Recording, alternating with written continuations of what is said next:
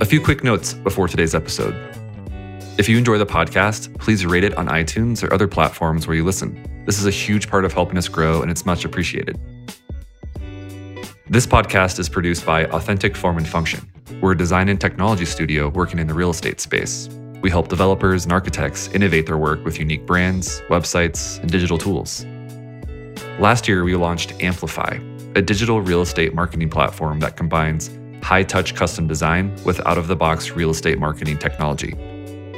Find out more at authenticff.com/amplify. Finally, we want to hear from you. Email your feedback and ideas, as well as who else you should speak with, to podcast@authenticff.com. So it started with that. We kicked off with what's wrong with cities to sort of have like an overarching conversation, but mainly focusing on New York City. We did that at Pratt Institute. And then it started to grow from there. And for our own selfish interest, the topic would tie with a project that we're working on. So we were working on something related to the fashion industry at the time. We did What's Wrong with Fashion. We did What's Wrong with Health because we were working on a healthcare related project. So it would follow our own project agenda, but at the same time, the conversations would always be public. On this episode, I'm speaking with Pinar Guvanc. Pinar is the partner of Sauer, an international award-winning architecture and design studio with the mission to address social and urban problems through sustainable, adaptive, and inclusive methodologies. In addition to managing the business operations, she also leads the strategic planning, research, and partnerships efforts of the studio. Prior to Sauer, Pinar co-founded various ventures where she helped set up company infrastructure and grow them through funding or incubation, achieving international recognition and awards. Pinar is part-time faculty at Parsons School of Design within the School of Design Strategies. She serves on the board of directors of Open Style Lab, a nonprofit organization initiated at MIT with the purpose of making style accessible to people of all abilities. She also created and teaches a strategic collaborations workshop series for Pratt Center for Community Development and the Made in NYC initiative. Pinar is a frequent public speaker and guest lecturer and hosts the What's Wrong with panels and podcasts by Sauer, a series of discussions with progress makers and experts to diagnose real problems, ideate solutions, and raise awareness to the general public. I'm your host, Chris Arnold. Let's jump on in.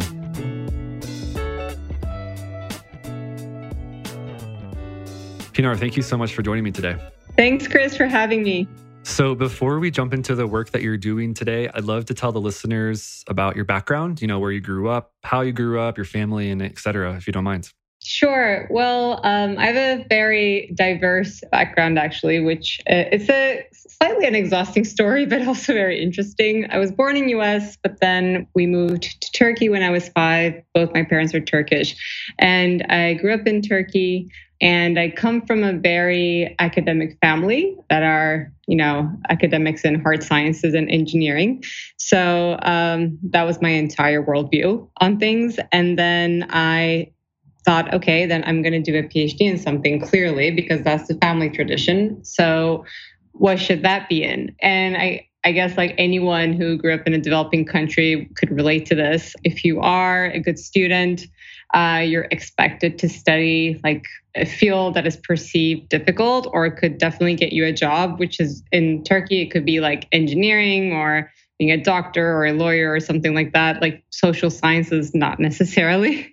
But I also had a huge interest in any like humanities or social sciences. So I was trying to find a balance on what I could study that could be both quantitative and qualitative. And I landed upon industrial engineering, or in other terms, systems engineering, which not only, focuses on processes and optimization of processes, but also requires a holistic understanding of how things operate, which, organizational structure and human behavior are a big part of. So I studied industrial engineering. And then because I still were contemplating on moving into a qualitative field, I decided to do a PhD, of course, in marketing. And I think the reason why I wanted to switch marketing, because it was such a distant topic from engineering. I just wanted to understand how, if something was manufactured or created on one end and if the customer is on the other hand, what is that middle ground? Like, what is the center of the wheel that connects everything? And to me, I perceive that as marketing. So I applied for PhD programs in New York because I wanted to live in New York. Like, it was clearly not a very educated decision. I was like, okay, so what are the best schools in New York? I can apply to Columbia, NYU, and I want to live there. And I want to switch to marketing because it's a cool subject to study and I'm just going to do that. Which, by the way, when I was deciding on this, I was 20 years old. So definitely not the way you should be picking. And I actually wrote down that you wrote that you were basically just curious about everything and how you could make things better and how products worked and how products were developed. Did all of that kind of play into that decision-making process? Probably it did. I don't think it consciously did because I was very going by not the book, but like the family tradition, plus like what I was interested in at the moment. I mean, it's true, I've followed my curiosity always. So that probably helps, but I didn't think I was doing it consciously at that age, really.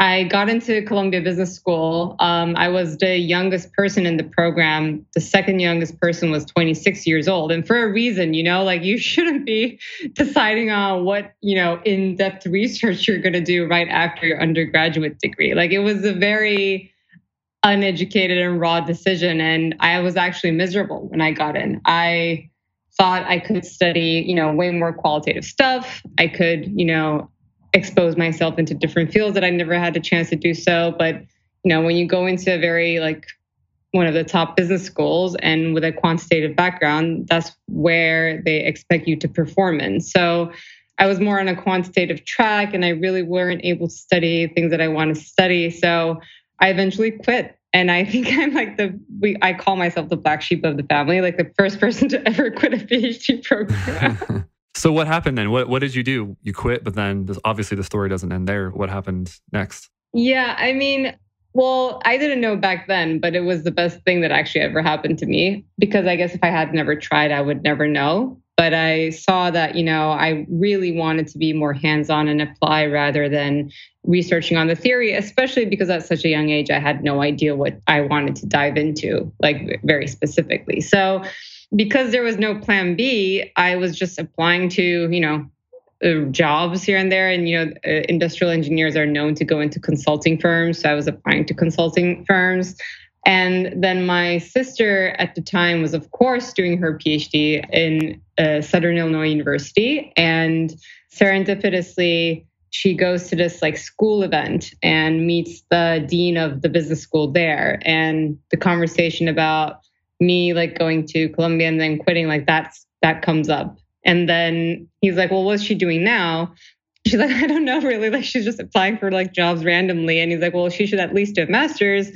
And she's like, well, I told her, but she really doesn't want to apply to any schools. So literally on the day that I was going to my second interview at a consulting firm, I get a call from the dean of the business school at the time, who is offering me a full scholarship to join, a master's program there. And he was like, look, you grew up in Turkey. I'm sure you can learn more stuff about business, how to do business here. So you should just come here. And it sounded great. And living with my sister as adults, also sounded great. So I just went there. So I did a master's in econ and finance, which, you can also assume they were living in St. Louis and we lived there for a year. You can also understand the cultural shock. Yeah, I was going to say Southern Illinois in St. Louis, Missouri, or I guess St. Louis, Illinois, depending on where you are, that had to have been culture shock kind of on its own, given that you grew up in Turkey, then moved to, the big city of New York City, and now you're in St. Louis. What was that like for you? Pretty shocking. I mean, I was born in California, Riverside. It is definitely suburbia. And I think we lived in Chicago suburbs when I was little too. But then I grew up in Turkey, which in more of a suburban area again. So New York was actually a bigger difference for me, but I always traveled to or appreciated busy cities like New York. So and after living there for a while, going to St. Louis, I just like, I couldn't comprehend things. Like my sister was like, oh, we live very close to the campus. And I'm like, oh, great, then I'll walk. And she's like, but there's no sidewalks. So like that transition to like being on your feet to like, you have to go everywhere with a car. I think it's the first time ever I saw like a Starbucks drive-through, which was shocking for me. And I actually refused to do it for the year I lived there. I always parked and got my coffee and got back in. What's interesting about this to me, and I'm just connecting the dots myself right now, but kind of one of the themes of this podcast is really about human-centered design solutions, being thoughtful with design and technology and architecture and space. And what you just described is kind of the bullseye of that in my mind on a small level. Now, I don't want to spoil it too much and get too far ahead of ourselves, but you did eventually move back to New York City and you started doing some consulting work within development and the real estate space. So what was that transition like? Why did you choose to go back to NYC, and why architecture, why development, why real estate? I think the decision on moving back to New York, it was definitely the energy. Like I really missed the energy. I think when you live in a city that is, driven by cars and you go around with cars and people live in isolation in big houses like that, sort of strips away this human energy that is on the streets, which is what I really missed throughout the year that I lived in St. Louis, which, it's a very lovely city, but I couldn't, wait to get back to New York City. So I was applying for jobs. And at this point, I had a master's in finance. So I thought it would be a good thing to sort of practice that because, as you already know, like finance has its own language, and growing up in Turkey was totally foreign to me. I'm sure it's still foreign to many Americans also. And I only had a year of exposure, and that was like more coursework. So I thought, living in and practicing this could be a good option. So I applied to consulting positions that involve some sort of like a financial analyst or financial exposure opportunity. And I guess New York City, the city being the place for real estate, it happened to be a consulting firm that also did a lot of consulting work for real estate developers. So that wasn't planned actually. And I think that was the first time that I was exposed to the real estate world in that sense. And that was pure serendipity. What did you feel like when you started to become engaged in the real estate space? What were the things that stuck out to you? It's interesting. Like the first thing that came to my mind when you asked that was disappointment, actually, because, I feel like when I initially went to New York, like first time ever, well, I've been many times, but in my, living memory, when I was like in college or something, when I went to New York, I was so inspired by the city and how it was planned and the architecture and everything that was around it, and like how they planned the streets and how, having such lively streets created this sense of safety, even though New York City is not necessarily the safest place on earth. Like all of those were so mind-blowing to me. And that's, I think, one of the main reasons why I also maybe started liking architecture. I mean, I always liked, the historic architecture. If we travel to Rome, like I would really admire that. But in a modern city, it's the city that sort of got me into liking buildings, really. But then when I got into the consulting space, and we would do a lot of like financial packaging for real estate developers in the sense that, we would seek out opportunities to save them money through federal, state, or local government incentives in the real estate development. And I started to get exposed to zoning regulations and how those drove economic incentives and grants for projects that were taking space in New York City. And seeing that and diving into that, I recognized that most of the cool things, or the things that I thought were cool, and they were purely done for people and, by sophisticated, educated developers, I realized one of the main reasons they were all done were because there were some sort of economic incentives behind it. They either got tax abatements, they either got, full waiver of taxes, or some sort of like a grant package or a rebate that sort of incentivized them to create, let's say, a public plaza or affordable housing component or a park near the building. So like discovering that was actually a little bit disappointing. And it was, I guess, my first realization into how the real estate industry itself was so behind and lagging in, I guess, innovation and rethinking things.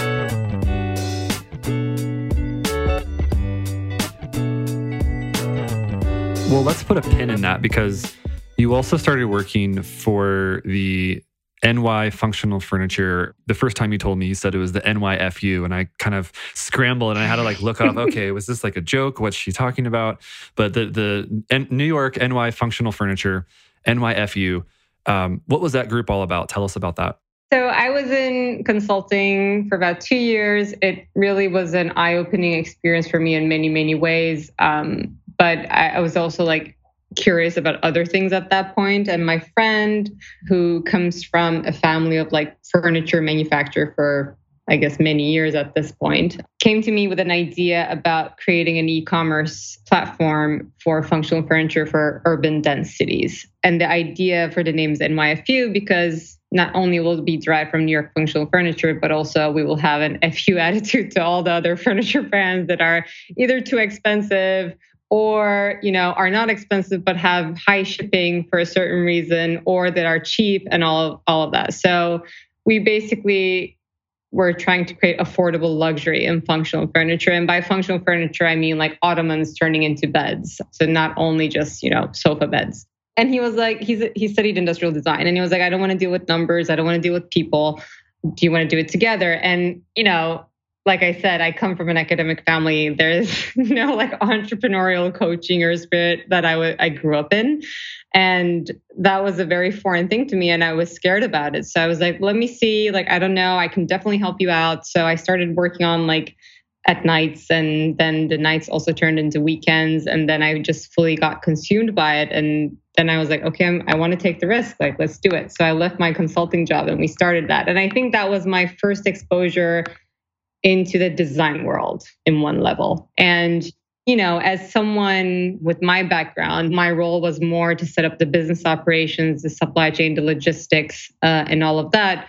So basically enabling the design space and enabling for that to happen by taking care of everything else, I guess. That was my role. And I think that was a great way to execute everything I've learned. I think after that, I was nobody should do an MBA. They should just do a startup. So that was a very educating experience. True. I've heard that from quite a few people. So what would you say, looking back now, what's the biggest lesson or life lesson that you learned from that process, kind of hopping into that entrepreneurial grinder, basically? I mean, right? Because it became all consuming.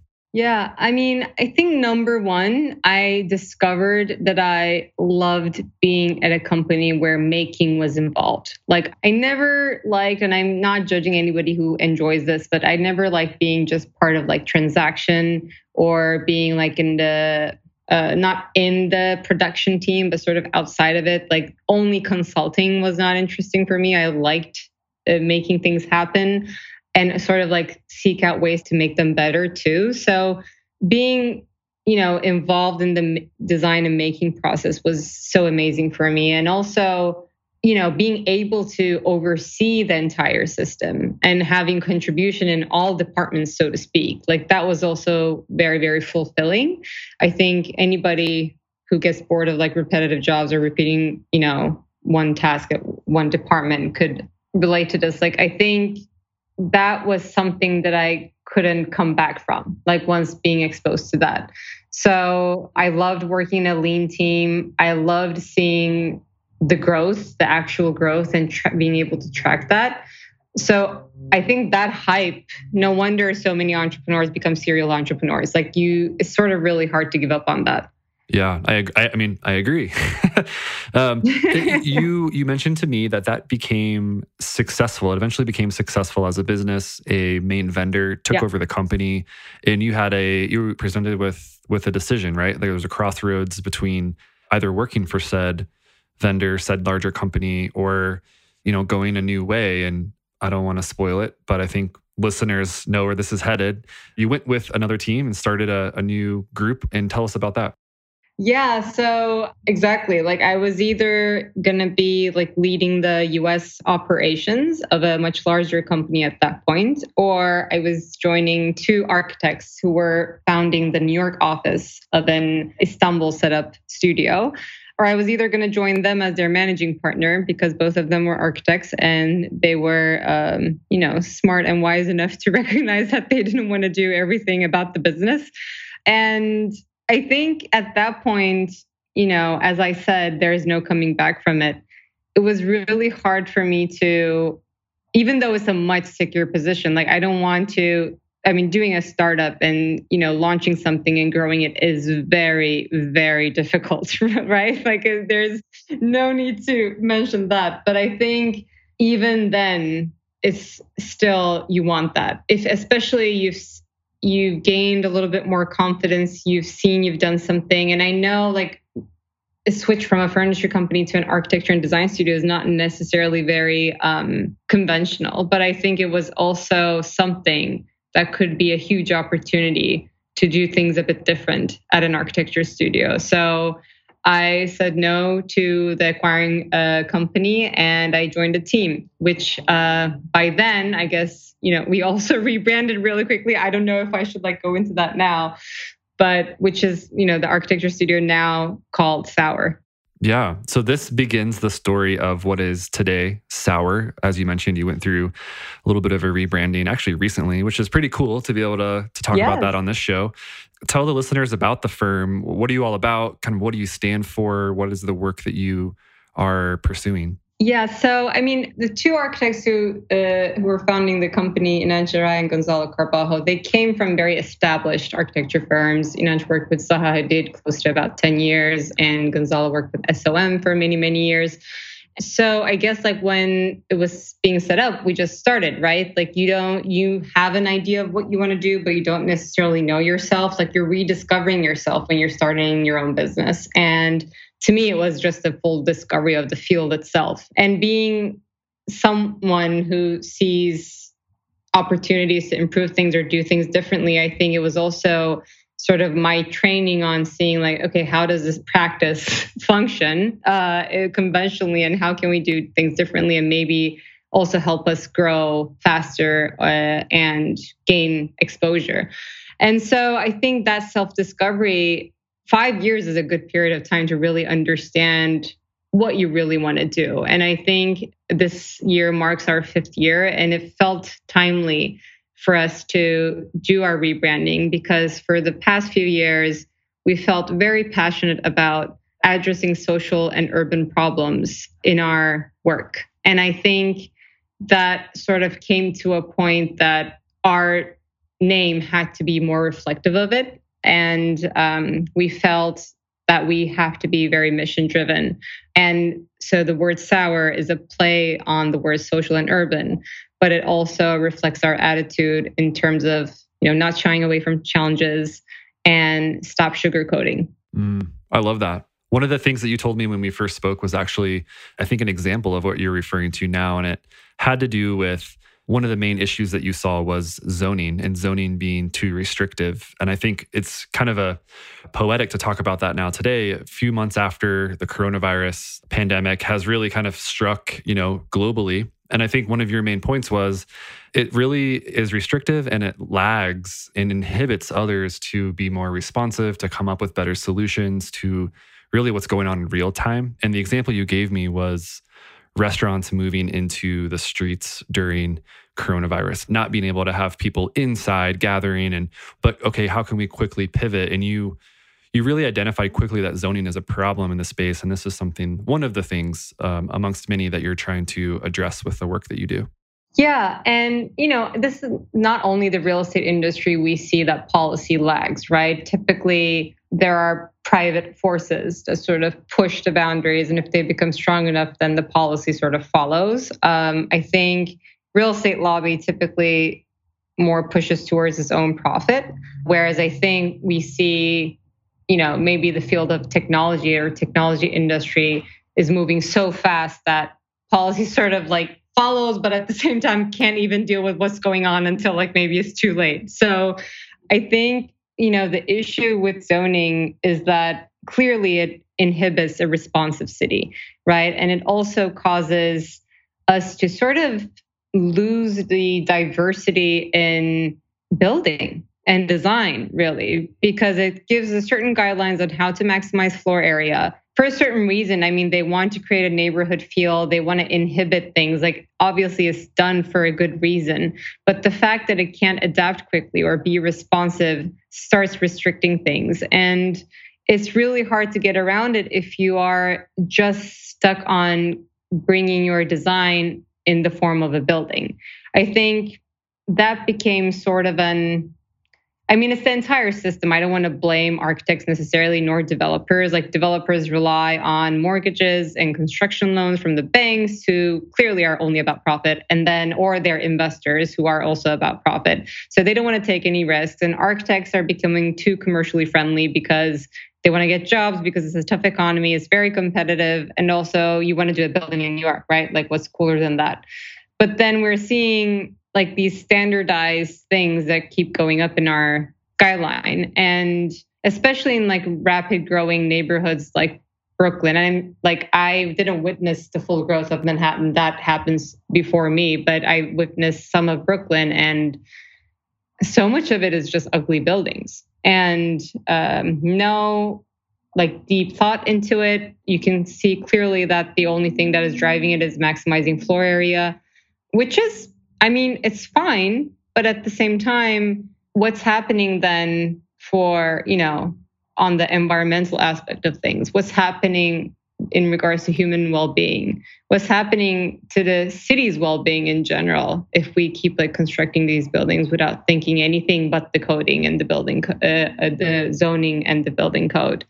So I think one of the reasons why we do such diverse work of different typologies and scale is to also show and emphasize that how you address problems shouldn't be just by focusing on the building. It can start somewhere else as a small scale prototype, and then you can grow it from there and see how it can be applied in your built environment. I'm glad that you mentioned that, because a lot of what you're hitting on right now really taps into your What's Wrong With series. And I don't want to go too far down the line here without mentioning that, because I think this started back in 2017. It's called What's Wrong With, and it started out as something other than what it is today. I guess it's evolved over the years. So let's pause there for a second and just, can you explain to the listeners what the What's Wrong With series is all about? What's wrong with? Yeah. So, we're very, we have a big mission, right? And clearly that could only be achieved by heavy research and a lot of collaboration, multidisciplinary collaboration. So, we were already a very research-driven studio in that sense. And What's Wrong With was like one of the first questions that we would ask about things, to sort of, even for something that looks like it has no problems, we would just ask that just to sort of push us to think. And I think one day we were just kind of like, we're having all these amazing conversations with progress makers to sort of ideate. We're doing all these interviews, we're doing all this research, but more and more we felt like there is no solution to any problem without educating the end user. If you think about it, nothing about the buildings we walk through. We see the design, we see the shell of it, but we don't know the process.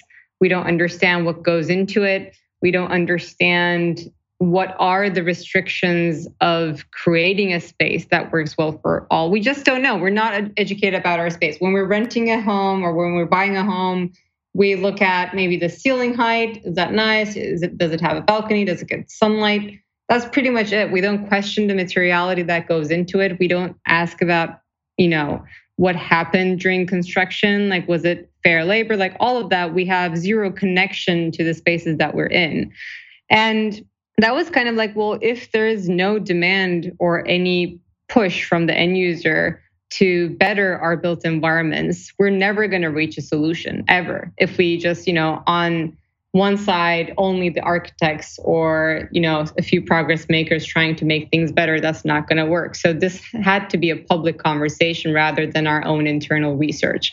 So that led us to open up part of our process to public. And it came in the form of What's Wrong With the panel series, because we often host these like ideation discussion sessions with different progress makers in the field, generally from diverse disciplines relating to field, so that we can get different perspectives. And we turned them into like a panel discussion format, typically at universities, so that we could also educate the next generation designers and architects. So it started with that. We kicked off with What's Wrong with Cities to sort of have like an overarching conversation, but mainly focusing on New York City. We did that at Pratt Institute. And then it started to grow from there. And then for our own selfish interest, the topic would tie with a project that we're working on. So we were working on something related to the fashion industry at the time. We did What's Wrong with Fashion. We did What's Wrong with Health because we were working on healthcare related projects. So it would like follow our own project agenda, but at the same time, the conversations would always be public. And towards end of, I would say 2019, before COVID, but it really worked well during COVID too, we also said, we're no events company, but we were able to pull that off. And it's actually pretty successful and people are really happy with it. We witnessed people like starting conversations and people from different fields starting talking about things that they never talked about before. So that was really, really cool to see. So we were like, okay, what part of our research can we open up, to people? And we were like, well, we do a lot of expert interviews. Maybe those should be podcast series. We were no events company. We're doing panels. We're no like interviewers, professional like journalists or such, but we can interview people for public. So we also launched it What's Wrong with the Podcast towards end of 2019, and apparently was the best thing we could have done given that what happened this year. But yeah, so I think it's a great way for us to, do diagnostic sessions with people who are tackling some of underlying issues of things and constantly try to reframe the problems that we see around the world. And while doing so, we ideate or discuss collaborative ways that could enable a sustainably better future. And we have a diverse audience listen to it. So I don't think there is, I think that was by far the best decision we ever made for ourselves too. Let's definitely plug that podcast. So it's the What's Wrong With the Podcast, and you can find it on any of the major outlets. I pulled it up on the Simplecast page. We can share a link or two in the show notes to make sure that listeners can pop over to that podcast too and take a listen. But definitely some really, really cool conversations happening there. And I actually think, to kind of riff off of that, one of your main quotes to me that I made sure to mark on my notes early on was, "It all starts with humans." And I think that ties to what you've spoken to thus far. It ties back to the podcast series and the panel series. And it kind of connects the dots to current times here with COVID and some of the, I think you call them urgent designs that came out of post-coronavirus as people were scrambling, as companies were scrambling. It all starts with humans though. What did you see coming out of that, first month, 2 month, 3 month span early in 2020? I think the first things that we started to read once, the conversation of COVID, I guess, was started to taken seriously, I guess, because it was a conversation since 2019. Only we discovered that it was a problem in March 2020. And starting to see these rush designs that were pushed out and published in like established, big design magazines and outlets, it was very painful to witness. I think, the PR architecture world or like design world that just tries to generate content and people are, scared about a virus and it's the perfect time to publish about something.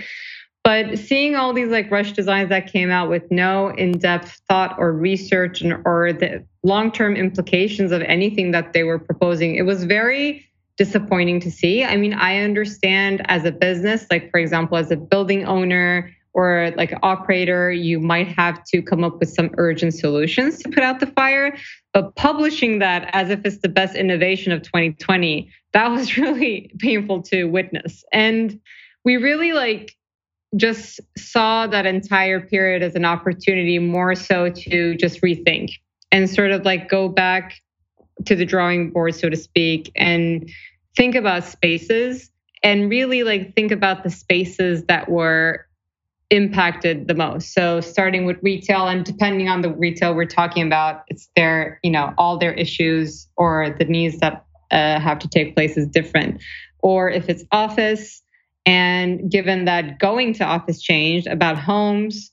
So we basically went back to all these locations of our lives and see what had to change in order to create spaces that are more responsive to things like a public health crisis, right? I think we saw that our built environment failed us. I mean, we knew in terms of like climate change and environmentally, they're already failing us clearly.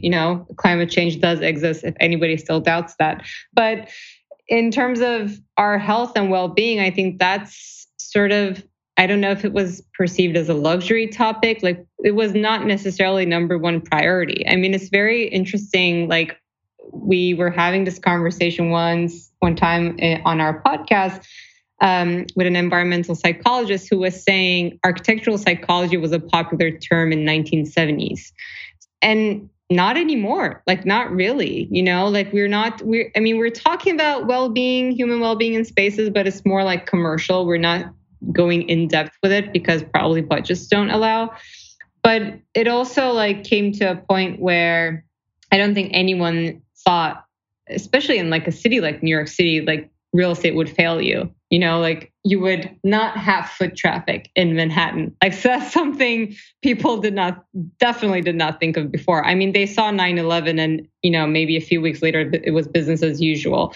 So I think it really also was the first pause for many industries to think and be open to collaboration and research. And I think we saw that as an opportunity to reach out to diverse disciplines and people to do in-depth research instead of trying to rush out a design out there that would be irrelevant in the next few months or would have, worse effects on mental health for people. Hey listeners, just a quick reminder that today's episode is brought to you by our firm, Authentic Form and Function. I wanted to let you know about an internal research project we recently completed, where we analyzed the digital strategy of over 75 commercial real estate projects across multiple asset and project classes. We distilled this research into an ebook called The Real Estate Website Blueprint, which you can download for free on our website at authenticff.com/blueprint. In it, we provide several strategies and tactics you can use on your next project to better position in the market, increase project awareness, and accelerate leasing. To download the ebook, be sure to visit authenticff.com/blueprint.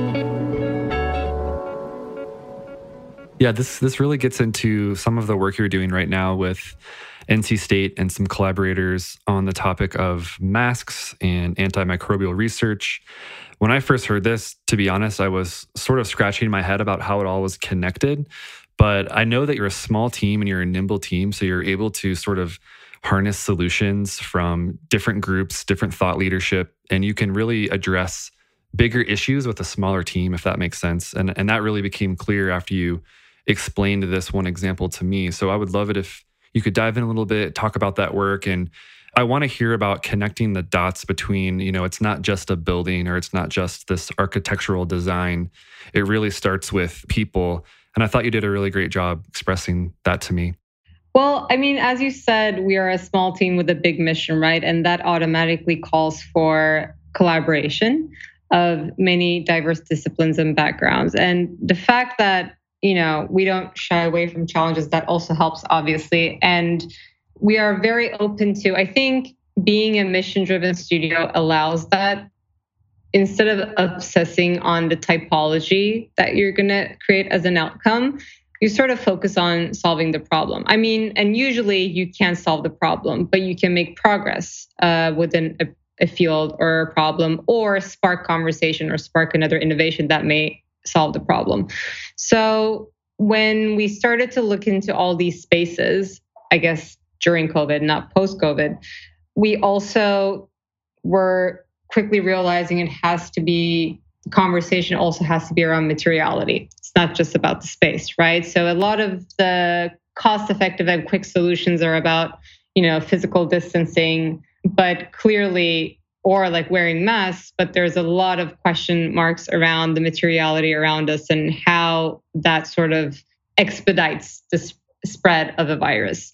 So we reached out to North Carolina State University that has a very robust antiviral materials lab and started to work with them and ideate with them in terms of what can we apply to our built environment and how. And obviously that's a very big question. And we were looking at, starting points, like should it be hospitals? Probably it should be hospitals, or should it just be like urgent care or emergency room, or we don't even do an emergency room. It's like the one giant tent outside of a hospital. So there's like less exposure. But then what's going on in other like heavy foot traffic spaces like airports or commercial office buildings, shopping malls, senior housing facilities. So we started to interview all these building operators or owners or developers in various typologies and see what they were doing. And I think like the most advanced high-tech thing I've heard was just one building was in Netherlands was trying to go all hands-free. But other than that, and also it's like a good accessibility move too. So I'm not necessarily against it. That's actually not that bad of a push for a developer, but it was all the other things we were hearing was just like very patchwork and responding to the symptom rather than curing the problem or addressing the real issue.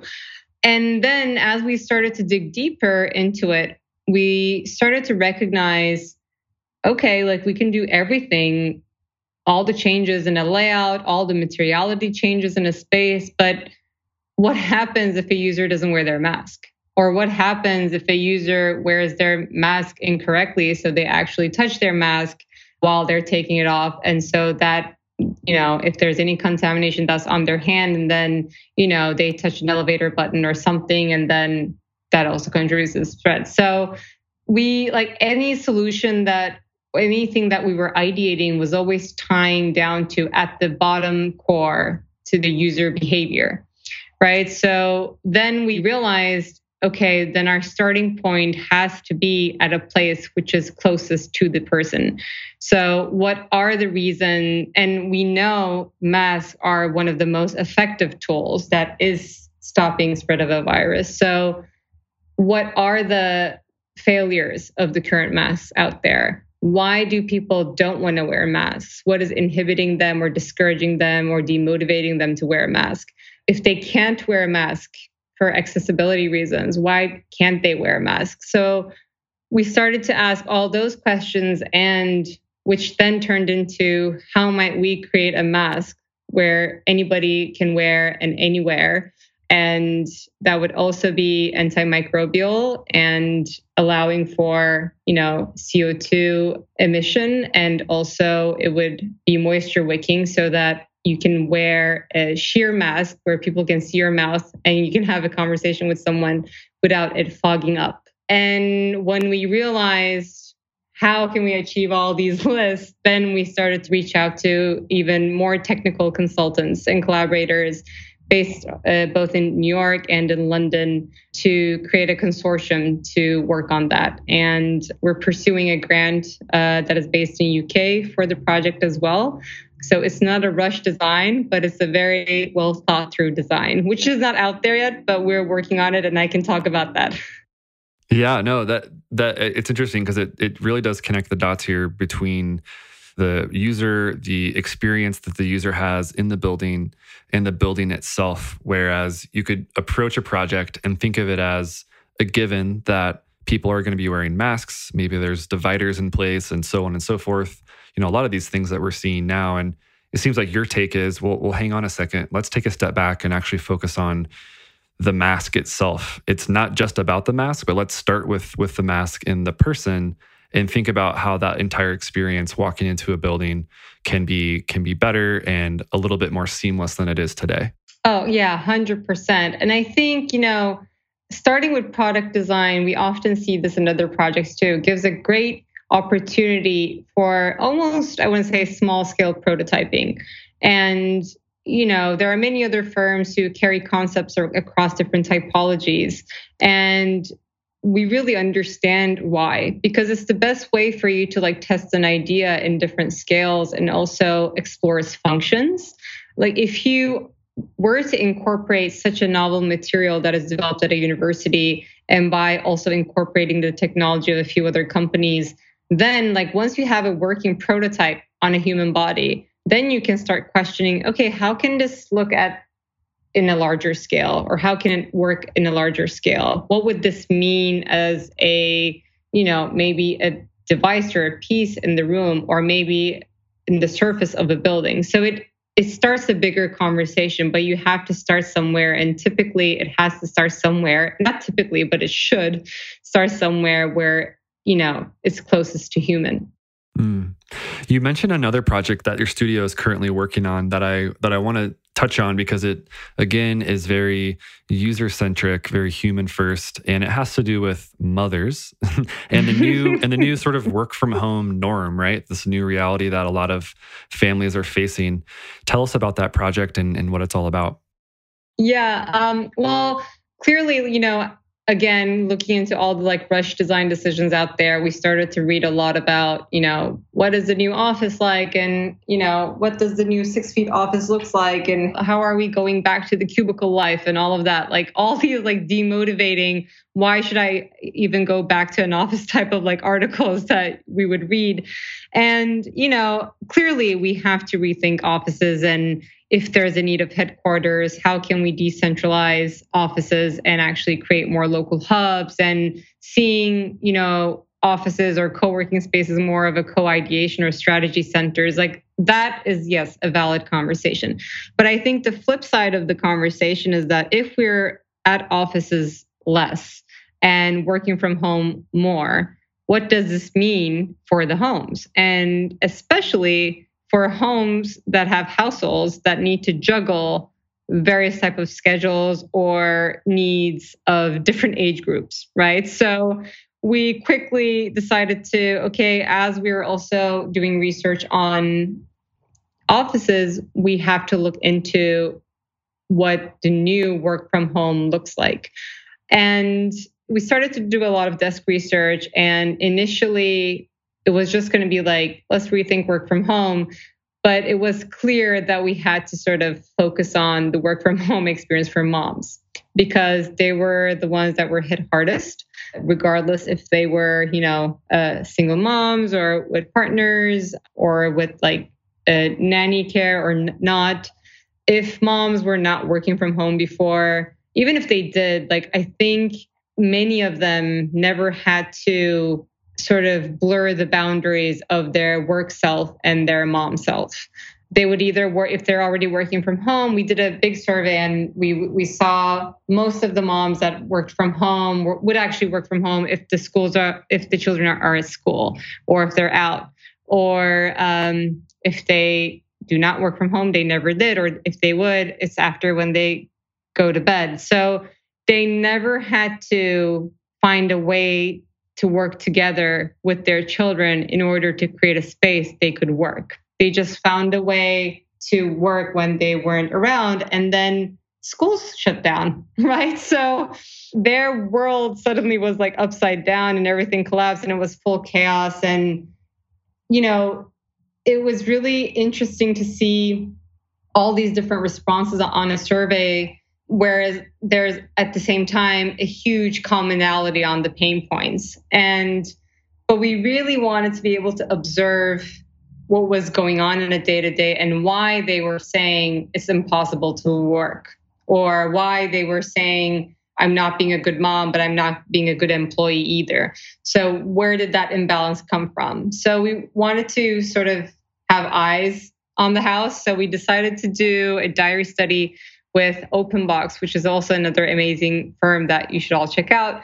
And we worked with 7 moms throughout a week and observed their day-to-days by giving them also daily tasks they would work on with their children. And I think the emphasis here is working with them, because similar to all the urgent rush designs that was going out there, like initial times of, I guess, COVID. We also saw a lot of articles that were kind of like, how to run away from your child and work for like 10 minutes, or like how to, carve out space for yourself despite everything going on at home. So nothing really collaborative, very top down and very us versus them. Very much so. I remember seeing so many articles on LinkedIn where, it was one end of the spectrum, and a lot of them were very much how to escape your kids or get them in another room for an hour so you can do your thing. And yeah, 100%, I agree. Like, even though using the word escape, like it's a bit too aggressive. No, they're your own children. So, I mean, before we started the diary studies, we also did a lot of expert interviews with family therapists, children's psychologists, children educators, and they were all agreeing, it has to be collaborative. It won't work. Like, if you try to decide on their behalf, it's not going to work. They would only act out more, which because they don't understand. But they also emphasized, it also has to be biologically appropriate. So children above the ages like 3 or 4 would be able to collaborate more clearly. It's hard to negotiate with an infant or a young toddler. So we selected families that had either one or multiple children that are above 4 years old, and see how the exercises we gave them would work. And we saw so many things that tied to in the end. And I don't want to give out too much because we're going to publish some of the research that we did, and I would love everyone to read it in more detail. But many of the issues stemmed of, the constant chaos at home was due to something related to communication. So it was either assuming something about one another. It was either communicating something really harshly where there was no need for it. It was either not communicating something. And it's clearly, similar to how we saw everything else about COVID. There were a lot of rush decisions or, quick fixes to be able to just get by that Zoom call or be able to join like another 2-hour meeting.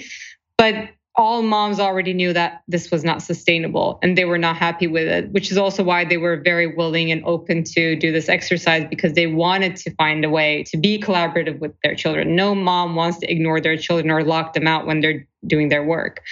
So when we discovered that many of the issues stemmed from something related to communication with their children, we already knew going in that it wasn't going to be about like, to redesign your desk so that it's more work friendly. It was going to be something about the stakeholders of the household. But I think it was interesting to see that every design intervention that we are going to do is going to be related to communication and, I guess, reminders of healthy communication. Yeah. When can we look out for that? Or actually, what would you call that? An intervention toolkit? Or how are you coining that deliverable, so to speak, of that work? I think an intervention toolkit is a great way to put it. I think that's like some temporary titles that we're using. But also, I think we have to emphasize that it has a big collaboration aspect to it, because to do this study, we worked with Hey Mama, which is a nationwide organization that has working moms as their members. And this would be something that would be used by the community itself. So there's a big community collaboration aspect to it as well. So it's a collaborative toolkit, we can say. And we should start publishing stuff around it towards, I guess, end of October. Okay, perfect. So that'll be perfect timing for the listeners to keep an eye out for more information there.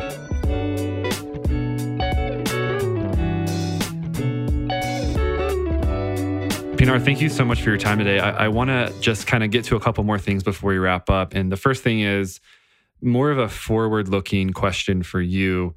As you are looking ahead with the work that you're doing and what you're seeing out in the world, be it COVID or family or design, what do you see in the next, let's say, 1 to 2 years with everything going on?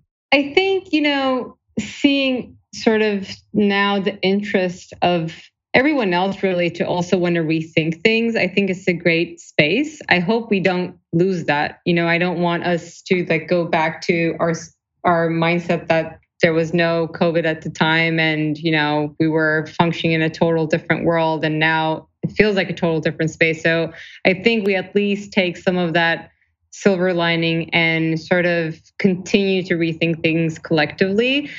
We will, as a studio, will continue to push our research and I guess sort of continue to pitch. In that sense, we function, I would say, a little bit more like a tech incubator than a traditional architecture firm where we create concepts, self-commission them, and sort of present to stakeholders that we think might be interested.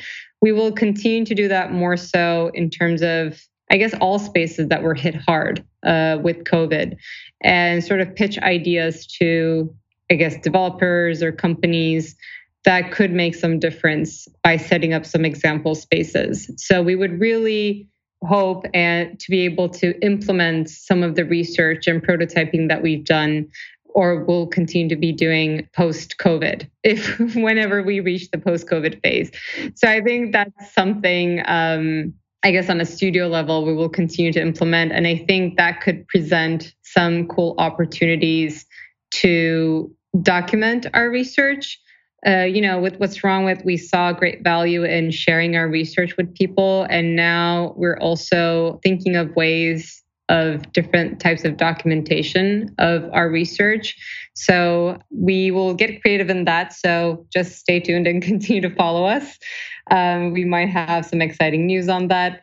I guess on a personal level, I'm a mom of a 2-year-old, and I think seeing a human being growing firsthand and being like the number one witness of their growth and see how pure they are and they grow and how they perceive things and they're like sponges and they just like soak up everything and they have this genuine, honest, like straightforward, clear-cut perception of things that sort of puzzles you. Like you're like, why didn't I think of that before? Oh, that was so simple to understand. She already saw that.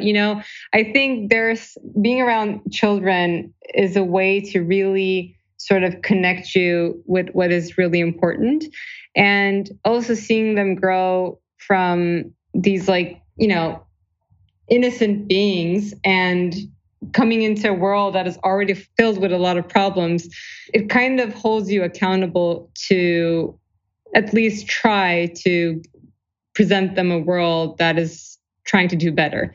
So I think in that sense, us being a mission-driven studio and me being a mom is really in sync in that sense. Like, if anything, years from now, if she asks me, like, did you try to change this? Like, I want to be able to say yes. I think that's the bottom line of many things. And that is really all I can think of. It affects my business decisions. It affects how I look at world in general, which is, also sort of something that I would want to highlight for any working mom, not to separate their mom selves from their business selves, because I think it makes you a better business person, and really try to merge the sort of the studio mission alongside with my mission to try to present a better world for my child. Yeah. Well, clearly we should be paying attention to you and making sure that we keep a pulse on Sour. There's no doubt about that. But my last question to you is actually one that I love so much because it kind of allows us to jump into your brain a little bit and pull out a couple of good nuggets before we sign off. And that really is, who do you think that we should be paying attention to? Who else is out there doing great work, inspiring work? Does anyone come to mind for you? Oh my God, so many. Okay, I'm going to make this succinct. I want to highlight, some firms or organizations that do amazing work around urban matters and some that do amazing work around social matters, as it also ties to our mission.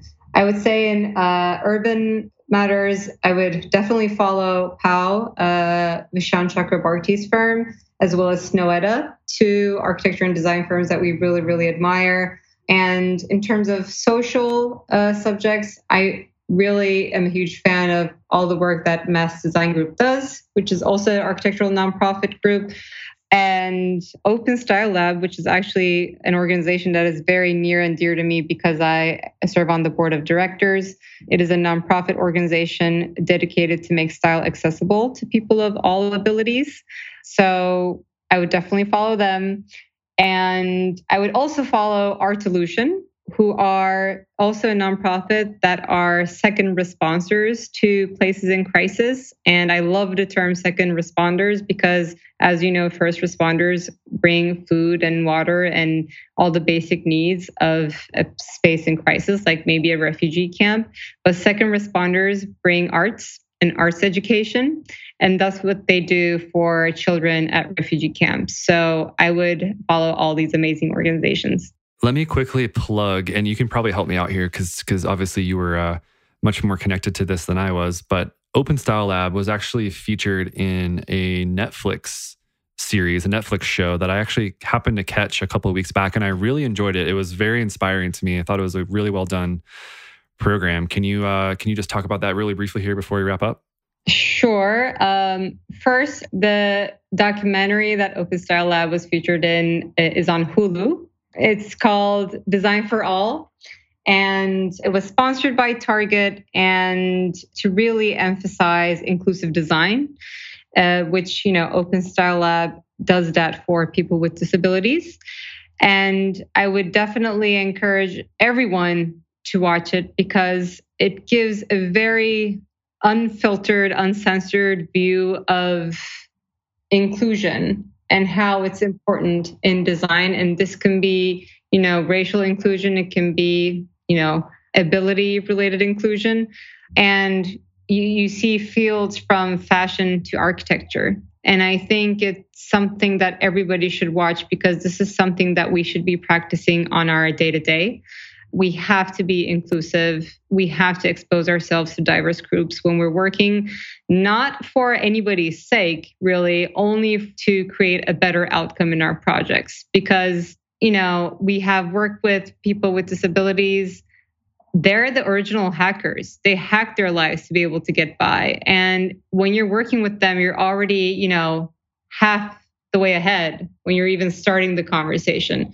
So we should be doing this to be able to innovate and come up with ideas that are sustainable and resilient and responsive, like in the times of COVID. So this is something that everybody should be practicing, and Design for All is a great way to sort of expose ourselves to what inclusion means.